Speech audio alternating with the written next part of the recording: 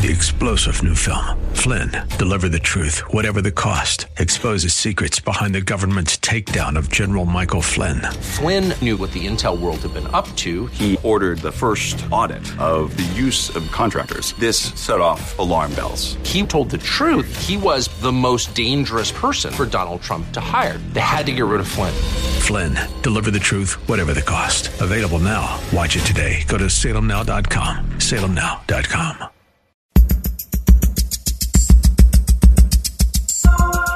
It's Lifeline with Craig Roberts. He's the host of Northern California's longest-running conservative talk show.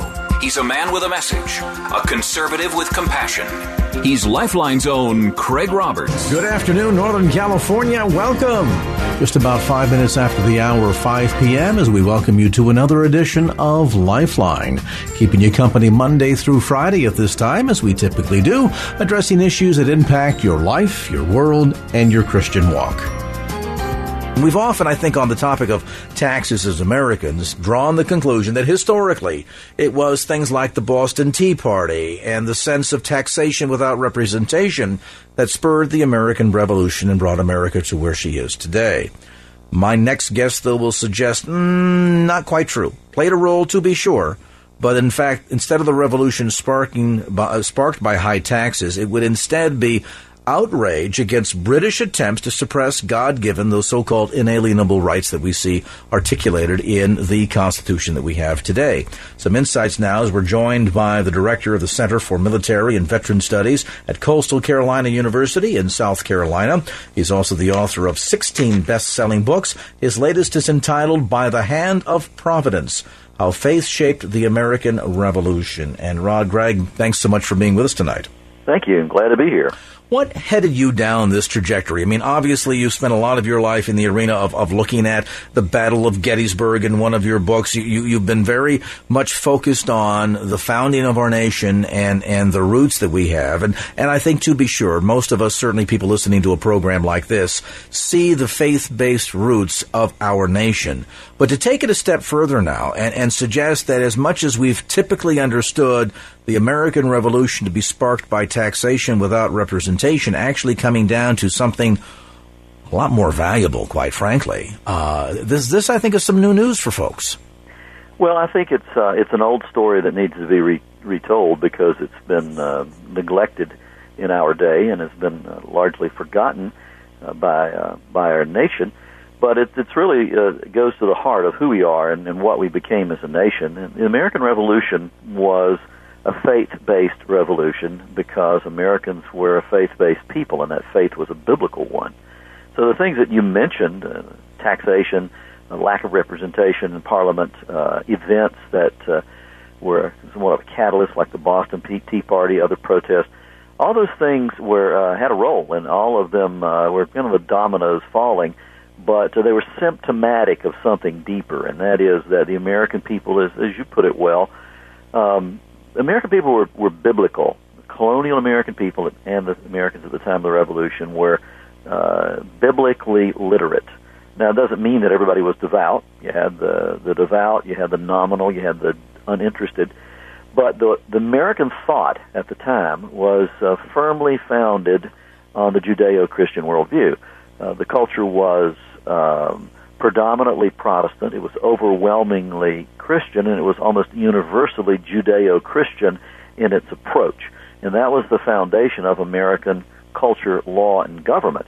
So when these events occurred, these controversial events, over a period of time, increasing numbers of Americans came to view King George III and Parliament as attempting to usurp the higher law of God and to force the law of man instead. They saw them as usurping what they called inalienable or God-given rights to life, to liberty, to what they called the freedom to pursue happiness. And they came to view, eventually, in great numbers, King George III as a tyrant. That's why American troops marched off to war in the Revolution under battle flags adorned with the slogan that said, "Resistance to tyrants is obedience to God." You take the title of your new book, By the Hand of Providence, from a quote from George Washington. And I think as we think of him as, one of the key founding fathers, the first president of the United States, although was somebody in there actually for a couple of days or something. I forget all the details on that, but widely recognized as the first president of the United States. As we see the role that he played, Valley Forge, all the way through the list, give us some insights in terms of this man in particular and the role that his faith played in taking the risks that he did in the founding of our nation. Well, and some people have made the case, I think, kind of a weak one, the case in recent years that the presidents of the Continental Congress, in those days before the Constitution, during the time of the Articles of Confederation, were in a sense presidents, but they were not president of the United States. Washington was the first. It's really, you really cannot overemphasize the influence of George Washington. Now, the American Revolution was really taken forward by the American people. They're often overlooked. And the leaders reflected the worldview, the faith of the American people. So you had the American people, you had their leaders in the Continental Congress, and then you had George Washington, who was really heads above all others. And he was greatly influential in inspiring his officers and troops to stay in this movement, to stay in this revolution. And he also inspired the American people. And it wasn't because he was a good general, and he became a good general. He became a great strategist, a good tactician, but he grew into that. What inspired the American people about Washington was his character, and that character was based on his personal faith, and that faith was clearly biblical. And that faith, talk to me about your research in terms of the influence on that faith, on the decisions and the risks that he took personally in the American Revolution. Well, Washington was a low church Anglican who was very serious about his faith.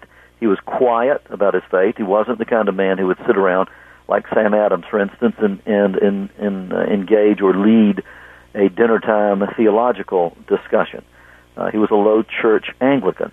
He didn't speak in the vernacular of a 21st century evangelical, although his doctrine, personal doctrine that he believed as an Anglican, was certainly in that category of being historic evangelical Orthodox Christian doctrine. He was certainly not a deist, as some have claimed. There were very few deists actually involved among the American people and among the founders, their leaders.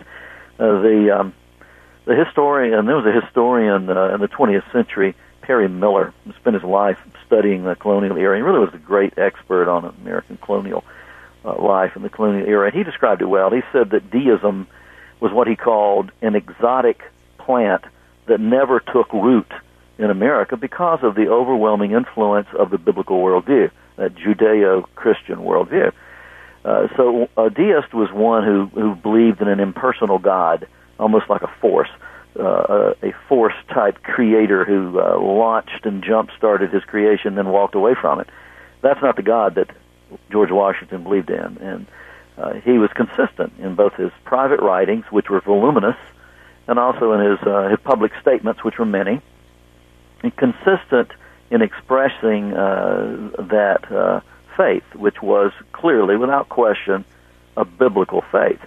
And so in Washington's decision-making, and the things he did, the things he didn't do, really governed by this. You look, for instance, he stands in real contrast to some of the leadership demonstrated by British commanders who went into areas sometimes, particularly in the South, where they could have probably, had they handled the war right, could probably have...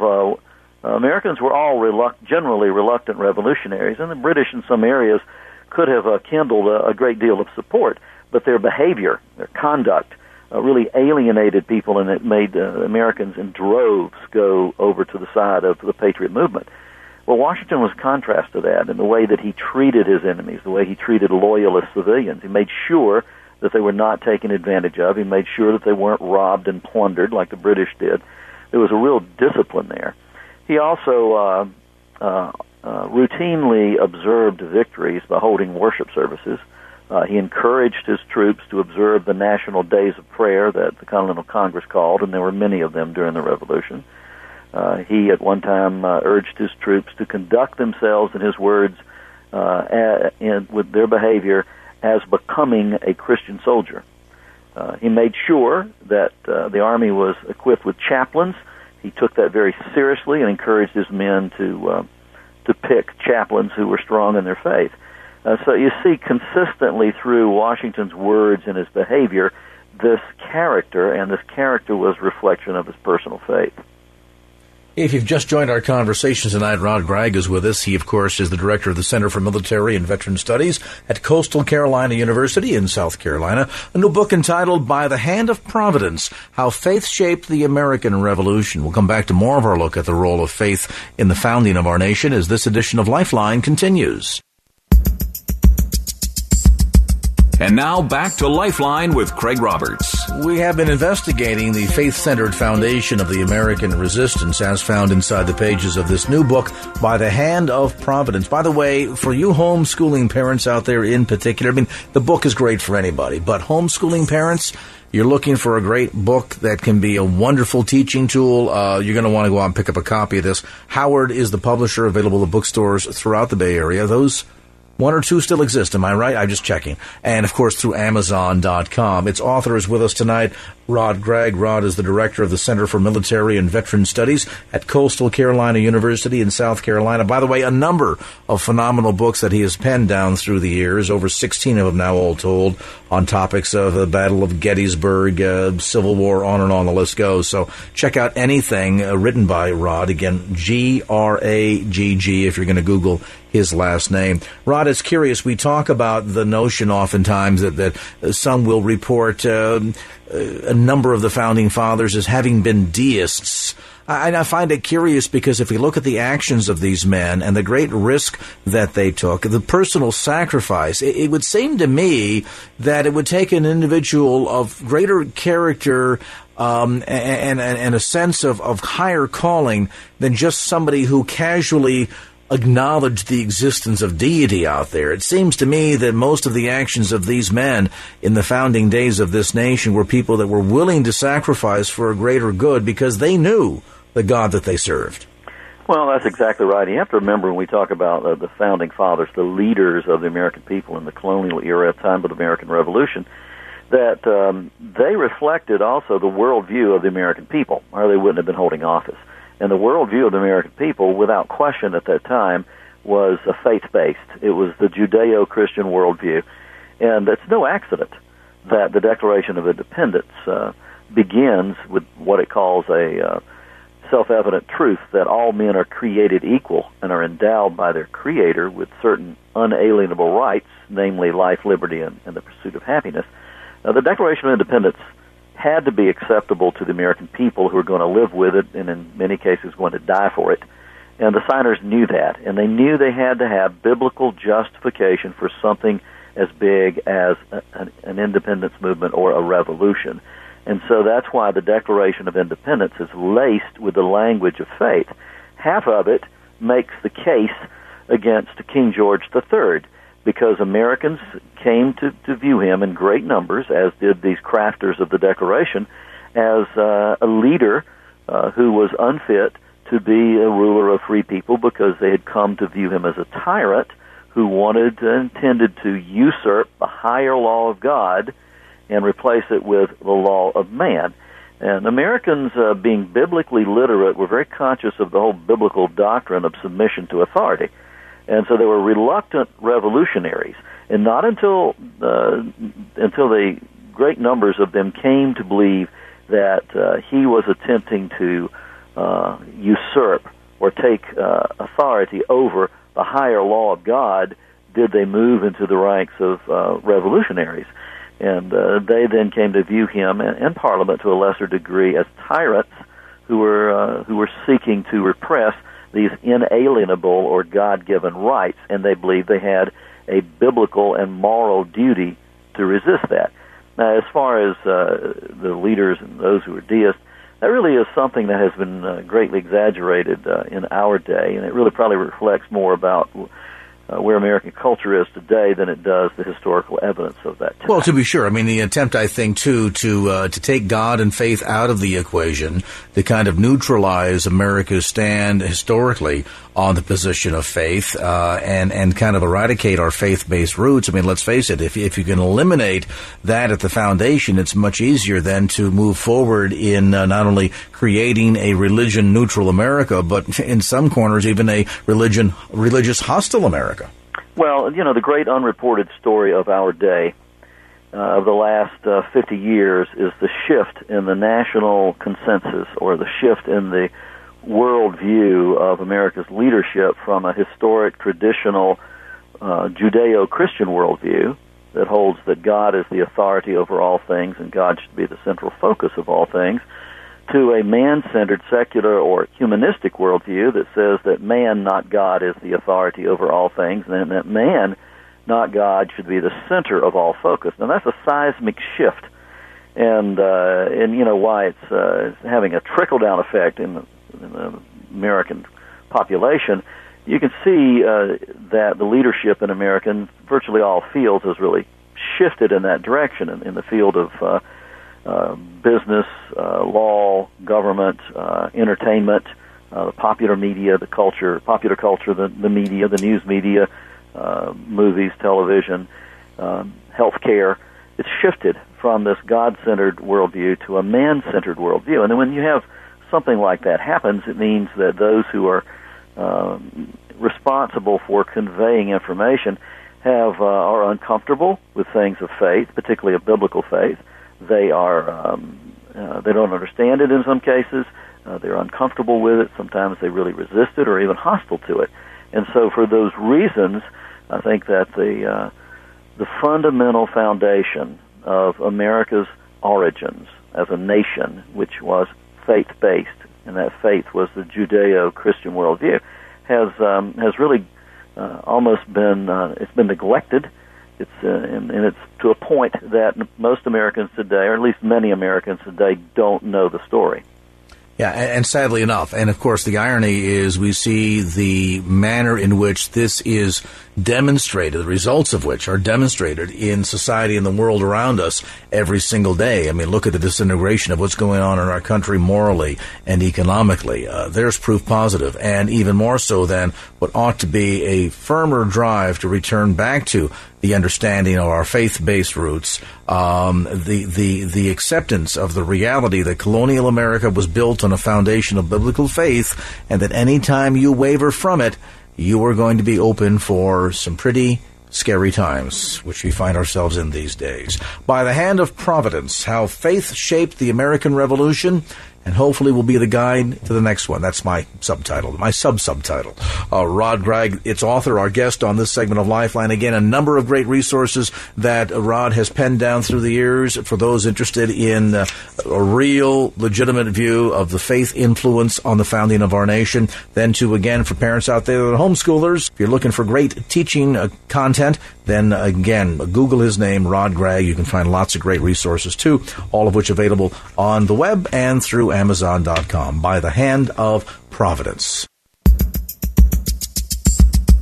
And now back to Lifeline with Craig Roberts. As a resident of California, think about what we've experienced over, say, just the last 5 years. Earthquakes, protracted drought, followed by torrential flooding, devastating rural and suburban area wildfires, repeated power outages, interruptions to our vital supply chain, street protests, and rioting. Wow. Any one of these events are disturbing enough, let alone the impact they have on your family's safety and your ability to meet their basic needs. It's hard to imagine, but it was just less than 2 years ago when store shelves went bare, food prices suddenly spiked, and all of a sudden mundane things like bottled water and toilet paper were being rationed. And it's all because we were simply asked to stay home for a couple of weeks. Now imagine what it might be like during a real emergency, like a major earthquake, a cyber attack on our power grid. If you watch the news these days, you know that something even worse could happen. The question is, would you be ready? Can you provide for your family's basic survival for a month, a week, a day? If the authorities and emergency services are overwhelmed, if power is off and roads are blocked, the only thing your family may be able to count on is self-reliance. Joining me now with some insights is Mark Augustin. He is the president of Augustin Farms. And Mark, boy, this is really a time and a place in recent years where not just the residents of California, but perhaps all over the world have a heightened sense that there's a fragility about life, that if we're not prepared to address the unexpected when it comes, it could have a devastating impact on our families. And sadly enough, trying to rely upon things like government assistance when an emergency arises is probably not all that reliable, won't you think? Yeah, no, absolutely. I think you hit it right there. I think people have been waiting or wondering or thinking they're going to get help from someone else. Self-reliance is really the only thing you can count on. And people rely on the government, they rely on other sources, then you're vulnerable to those sources. So if you want to take control and take preparedness, take your family, your food, your water, all the things you need to live, breathe, and be healthy, the more you can control yourself versus allowing someone else to bring those services to you, the better and the more peace of mind you'll have, and the stronger you'll be as an individual, as a leader, or as an emergency or crisis manager in your own home or in your own neighborhood. We really almost have to think that way, don't we? That we need to set up our internal team within the family and be prepared. And someone, of course, ideally should take the role of sort of emergency crisis leader to make sure that all of the necessary preparation has been done, all the steps are in place, all the tools that are necessary to survive an event are at our immediate disposal. And I think some folks falsely, when they watch television news and they see an event like a tornado or a hurricane and they see an organization like the Red Cross swoop in and help out, well, that's fine and good if it's a single neighborhood. But if it's multiple neighborhoods simultaneously, as, for example, an earthquake in the San Francisco Bay region may be, and if it shuts down major arteries where they can't get to you, then this matter of self-reliance really becomes penultimate, doesn't it? Yes, it really falls back onto the individual. It falls back onto us, planning and preparation as well as practicing that too. And, the reality is we want help. We want people to provide services because we might not have those, or we want to help others. But indicatively, when we talk about the time of a crisis or an earthquake or a hurricane, when that happens, and the time from once that's happened to when someone gets there to help you, the world has become more and more complicated. It really stemmed back to, if I want to go back, turn the clock back a little bit, to Hurricane Sandy. Hurricane Sandy hit the East Coast. It froze things. It was in the middle of winter. That's when the national marketing of 72 hours is what we've always been told as growing up and as in my midlife, is 72-hour preparation of 72 hours. The reality is when Hurricane Sandy hit, people didn't get help or didn't even see someone pass their house or go by their area for 7 to 10 days. And so from that point on, they've really escalated that 72 hours to a 10 to 12-day period. So even if we have prepped or we prepared ourselves for 72 hours, we're still not all the way there, which gives us a shortfall. It creates a weakness for us. And if we're going to be self-reliant and prepare ourselves to be strong and to react in an emergency situation, we need to have the tools to do so. Well, that's certainly very important. And that certainly changes the entire dialogue when you begin to realize that heretofore, if you thought, well, I've got a pantry in the garage, we've got some sundries set aside, we can last 2-3 days. Suddenly 2-3 days has become 2 or 3 weeks. It's a whole different set of terms of engagement when it comes to being able to meet your family's needs in a crisis of that sort. Now, I understand that Augustin Farms, in addition to celebrating 50 years now, has been known as the first company in the nation to supply families with emergency foods. Give us a bit of the background. How did all this come to be? Fantastic question, and thank you so much. We are celebrating a 50-year anniversary for Augustin Farms, and especially one of our number one products called Morning Moose Milk. It's really what started the company, a shelf-stable milk product that was available on call, didn't need a refrigerator. Large families in the early 80s in Utah is where actually Augustin Farms is headquarters. But back then we had very large families, and we were drinking a lot of milk, 12 to 14 kids in some families, believe it or not. One of my friends was number 14. So we learned how to live off less and how to make more out of less. So really, adding milk products, adding something that stabilizes the grocery bill, adds comfort, convenience, use, and parallel of saving money. That was really our flagship item that springboarded us into a segment of preparation. So when we thought back about not having milk or having milk, and I can make milk for my family, my kids, my baby's crying, I need milk, having that functionality be available on the shelf in a dry format that is shelf stable is really where we started our food profile. We went from there on adding soups, sauces, gravies, fruits, vegetables. Augustin Farms saw the need and concern and ability to be self-reliant. And so we wanted to provide those solutions to people. We've grown and worked on our variety and our assortments. One of our rules of thumbs have always been store what you eat and eat what you store. So what I did is spent probably the last 30 years of that 50 years developing foods, recipes, and making sure people, the food that we were able to provide them, didn't throw them off. It didn't scare them. It wasn't gross. It didn't taste bad. It wasn't complicated when making it. So utilizing these resources, utilizing how can I convince people to be self-reliant? How do I educate people in the great benefits of being self-reliant? And I did that through food. And I continue to do that through food. And for many, many years, we've done it and done it and done it. We've told people, we've been laughed at, we've been joked at, we've been called all kinds of different things because we're self-reliant. We prep, we store food and water. We're ready for the worst-case scenario, which is a strength in many, and some it hasn't been. But I'm telling you, as you mentioned before, in my whole life, I know if you're on a West Coast, East Coast, and you're in a hurricane path or a disaster-prone area, you're used to preparing, you're used to panic buying, and you've seen shelves emptied. But never in my whole life that I've been involved in rural America or a small town in the middle of Northern California, away from the coast, has it never really seen grocery stores be emptied.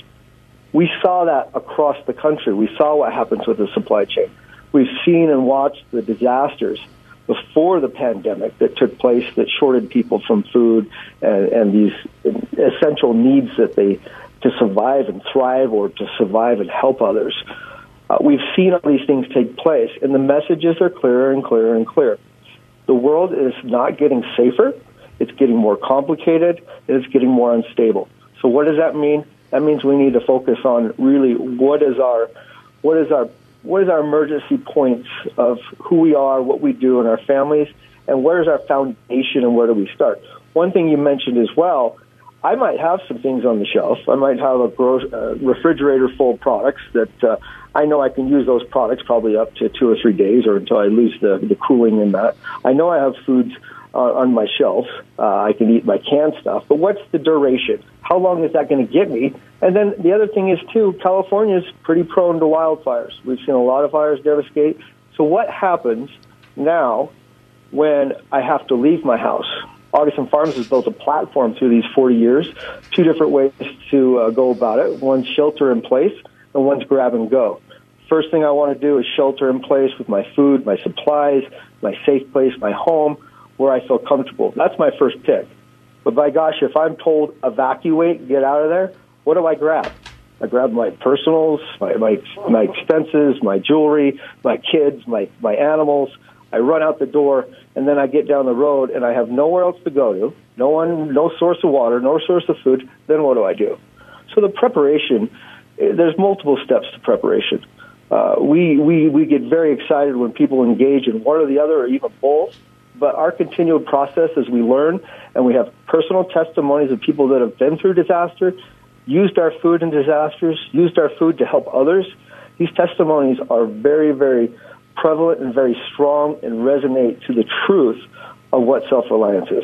We're visiting today with Mark Augustin, president of Augustin Farms. We'll take a brief time out, come back to more of our conversation as Lifeline continues. And now back to Lifeline with Craig Roberts. Welcome back to Lifeline. Our visit today is with Mark Augustin, president of Augustin Farms. Mark, I want to pick up the conversation where we left off just prior to the break. One of the issues that I think, and you kind of alluded to this, Mark, as we saw the outbreak of the pandemic, lots of this panic buying going on, folks were not fully aware. They might drive down through their neighborhood and see one of these huge warehouses or a distribution point and think, oh my goodness, they've got food stockpiled for maybe years. We should be just fine. Not recognizing that there's been a major shift in retailing over probably the last 15 or so years in implementing something called time to market, which essentially means products are not really produced until they're right at the cusp of being delivered and consumed. And so as a result, a minor interruption in just one aspect of the supply chain could shut all of that off. So if we think, for example, our favorite cereal company has a warehouse somewhere and they have managed to store, 50,000 boxes of our favorite cereal. No, that's probably not the case at all. They probably get made today, shipped tomorrow, arrive at your store by Saturday, and they're on your breakfast table by Monday morning. And so time to market has changed the way many of these fundamental food supplies are made available to us, which has really complicated all of this. One of the points that you make, and I think I really want to underscore this for listeners, maybe you can kind of elaborate on this point as well. When we think about emergency food, once we've gone through the 8-year-old can of beans that was on the back of a shelf somewhere, people are certainly familiar with preparation food, but I think there's typically been a notion that they kind of equated with MREs, meals ready to eat. And that means that there's been a lot of thought given to things like shelf life, very little thought given to things like texture, taste, preparation. And one of the things that I think makes Augustin Farms so different, and that is that in addition to the basic of prolonged shelf life, you guys have really taken the time and put the care in to make sure that the quality of the food from a nutritious standpoint, from a preparation standpoint, from a taste standpoint is really there. And when you're in the middle of a crisis, there's probably nothing more important than at least to be able to enjoy a comforting, wholesome, nutritious meal. Yes, and you're absolutely right. So just going to follow back just a little bit on supply chain, warehousing. These companies are in the business to make money. They're not in the business to store food for worst-case scenarios. They want to get their unit turns in. So just like you said, I would say if I had 50,000 boxes of cereal, then they've planned that business for 50,000 boxes of cereal to last 7 to 10 days in that warehouse, and that's about it. So once that's gone, it's gone. It has to be replenished. So they're constantly working on that. And an MRE, if I want to resort back to MREs, which is probably most known by anybody who thinks of emergency food, or is that military meals, or isn't that those things they eat in the Army? Those are meals that are ready to eat right out of the package, hot or cold. But there's a point where that runs flat too, because most MREs, or almost all MREs, the shelf life is only 3 to 5 years. So if I'm going to store MREs, why would I store MREs, and why would I not store regular food? Because most of my canned food is going to last that long anyways. So there's a little bit of a debate there on how to do it and why to do it. But the thing is, with Augustin Farms, we have up to 30-year shelf life on a lot of our products. What we do is we take high-quality foods, just like you're buying at the grocery store, and all we're doing is stabilizing the environment that the food is stored in. So I'm taking just as quality or equal to what you find out there in a pancake section, what you're to find out there in a soup section, what you're to find out there in a protein section, any of your food groups. What we do is we take that item, we make sure it's low in fats and oils, and because that's a rancidity issue, and oxygen. But oxygen is our first deteriorator of shelf life and nutritional value. So what Augustin Farms does is we develop formulas and recipes that are low in fats and oils, but we like calories. We like the caloric intake because that's what we need for energy and to survive on. So what we do is we take these recipes, we make sure they're low in fats and oils, we make sure we have a package that we can put them in that's safe from oxygen, whether we don't want light in there, and certain things that we try to avoid to enhance what we do. But what we do is once we've controlled that environment inside the package, we remove the oxygen levels to 0.02%. So, which is pretty amazing. So once we've controlled that environment, now we've controlled the product we're storing. And based upon our 50 years of history, we've got the data and the testing to show that we know how great these things are. We did a test a few years back on a 30-year product. It was a freeze-dried strawberry that we produce here and sell. And what we did after 30 years, we wanted to say, okay, our shelf life's 30 years. What happens after that? Does it go bad? Does it make people sick? Should they throw it away? Well, our studies have proven that even after 30 years, 80% of that nutritional value is still there. It's just not meeting exactly what the label had said. So what that does, it continues to tell you it can fill you up, but your nutrition is a little bit less. That's the study, and that's the work we've done in this. Another cool, great thing I've done, too, is we've talked about trying to relate with people so they don't think this is something weird. This is food you can use once a week, every day, once a year, once every 10 years. That's up to you. If you want to practice what you eat or store, that's a question. But these products will be stable. They will be nutritional, and the values will be there based upon what we put on the label. And it'll give people that peace of mind that that food is there and available for them. We've worked very, very hard at this. I've even taken the scope of inventing shelf-stable pizza. We can do pizzas, calzones, breadsticks. It comes in a pizza kit. I went to the point of saying, hey, what do people look for when they want to go out to eat? I invented Italian recipes. I invented Mexican food recipes. We invented a turkey feast. You can have a turkey dinner. I wanted to do everything I could to convince people to help them and their families and their neighbors or whoever's around them to make this as easy as possible. All of our foods are just add water, and the most convenient, most closest to what you're used to eating, so I can say, I'd buy that, but my kids wouldn't eat it. I guarantee 99% of all of our foods your kids will eat because I've tried and tested them as a kid, grew up developing these formulas, and I test them on my children as well. These are great foods for a great purpose and a great cause. And I think, Mark, the care and attention that you and your family have put into all of this should give people a tremendous sense of comfort. I mean, when we think of emergency food, I mean, the operative word there is not food, it's emergency. And so that means that there's already stresses put on the family. You might be working in a situation where you're cut off from friends and family. You can't get out of your neighborhood. Maybe the power is out. Who knows what the circumstances might look like. But you know, to survive, you have to eat.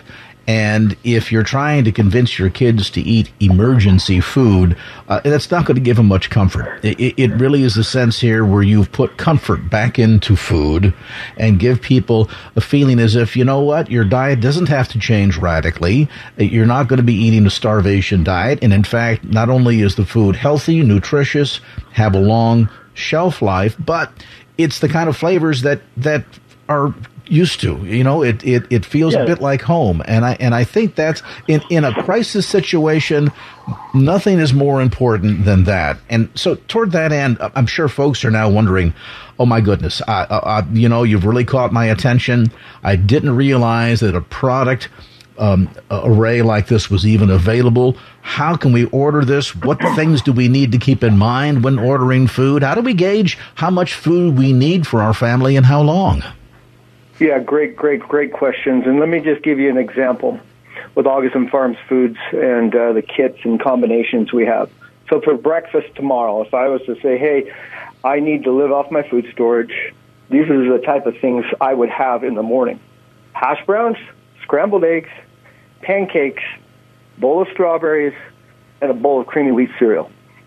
Now, if that's emergency and survival food and that's not giving you an opportunity to have a variety there, I don't know what is. Yeah, you've just described solutions that are available. You've just described breakfast yesterday. Yeah, exactly. And so I could go into lunch, and then I could go into dinner, and then I could start telling you about the desserts and stuff and my snacks. There's snack options, too, ready to eat, freeze-dried fruits, vegetables, all the above. So then I go into number one question, you just hit on that, most people ask. How do I know how much to store, and how do I know how long to store for? Well, it boils down to your own work there. As I take a step back, and if I'm an individual looking or asking that question, these are the things I observe. Okay, where would I live? What are the situations? What can the crisis be? What can I afford, and how long do I feel like is my worst-case scenario? We have worked on trying to share and explain and educate people that we feel the greatest value is having a year's worth of food for each individual in your home stored. Is that logical? Do people have enough space to do that? Not everyone's going to do that. So we've shrunk it down to different versions. We have 1-year kits. We have kits that are 6 months. We broke it down to doing entrees, combined assortments of foods that are in a 30-day duration by caloric intake by day. Our focus is to be 1,800 calories or greater on a daily basis. And if needed, we want to plan that we add some incidentals in there. So Augusten Farms really gives you the steps to start your kit, but each preparation is unique to each individual. You guys might want to just check the box and say, hey, I bought this, and walk away from it and say it's done, like a fire extinguisher. I know it's there in case I have a fire. I don't want to understand what's inside of it. I don't understand how it works. I just want to know that I have it. We've done that for you. But we've also done many more steps through the work and the process to understand, hey, if I got kids, what can I feed them? How much calories do they need in a day? We want to survive and thrive. We don't want to just survive and barely live so that we're weak and we can't fight for what we know we need to fight for. And sometimes that's your life and others. So we've done that work. You can go to AugustenFarms.com. You can call our phone number. You can ask us about that. We can walk you through it. But you can also find simple solutions that you don't even have to call or talk to us. You can actually go to Amazon or Walmart.com and find the products there. You'll see a range of assortments, over 100-plus items. And I'm telling you, when Augusten Farms gets involved in food, and as for many years as we have, we've covered the gauntlet on food and food storage. If there's something you need, it's unbelievable, the forms that it can come in. But even sauces, and even if there's a liquid, there's a powder to it. So even say a soy sauce, a ketchup, we got tomato powder. There's amazing things we've done and done the work to get it to where people feel good about what they're buying. They feel safe about it. They feel like secure, and they feel good about eating it too. Our pancake mix, I'll just kind of hit on that. We have a recipe book that creates 50 different items out of one pancake mix.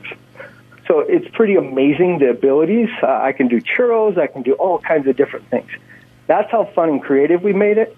But through that process, we made it simple as well. So I could go on and on. I love the story. I love telling people. I love educating people. But I'm telling you, it's not as hard as you think it is. It's not as weird as it is. And I'm telling you, it's the new normal to have some preparation, just like you know as well as I do. If I only have a quarter of gas in my car, I'm only going to get a quarter way there. And as you hear from Mark, clearly there's a passion for the product, but all of that is born out of a passion for people to make sure that in the event the inevitable emergency arises, and when it does, that you can make sure you're capable of taking care of your family, meeting their basic needs, not only from a food safety standpoint, but from a nutrition standpoint, and even from a taste standpoint. Convenience, good taste, nutrition, all a part of Augusten Farms. Now, you want to get more information, get some guidance. One way to start is grab your usual shopping list. You can certainly use that as a tool, or go online to AugustenFarms.com. That's AUGASON, AugustenFarms.com. And there you'll find all kinds of online tools to help guide you through placing your order. If you'd like to get a little counsel over the phone, you can easily do that too. Call Monday through Friday, 8 a.m. to 5 p.m. Mountain Time, at 800-878-0099. That's 800-878-0099, or online at AugustenFarms.com. As we learned from our conversation today with Mark Augusten, president of Augusten Farms, it isn't a question of if the next event happens, but when. And the question you need to answer for yourself is your family ready? Online at AugustenFarms.com. 3-star General Michael J. Flynn, head of the Pentagon Intelligence Agency, knew all the government's dirty secrets. He was one of the most respected generals in the military. Flynn knew what the intel world had been up to. He understood its funding. He ordered the first audit of the use of contractors. This set off alarm bells. The explosive new documentary, Flynn, Deliver the Truth, Whatever the Cost, uncovers the facts behind this scandal. Flynn told the truth. He was the most dangerous person for Donald Trump to hire. I find out the worst enemy that I'm going to face in my life is right here in America. They took my assessment and they wanted me to change it. And I was like, I'm not changing it. They had to get rid of Flynn. With in-depth interviews, archival footage, and never-before-seen personal records of the man behind the headlines. I just felt like I was drowning. Flynn, Deliver the Truth, Whatever the Cost. Available now. Watch it today. Go to salemnow.com. salemnow.com.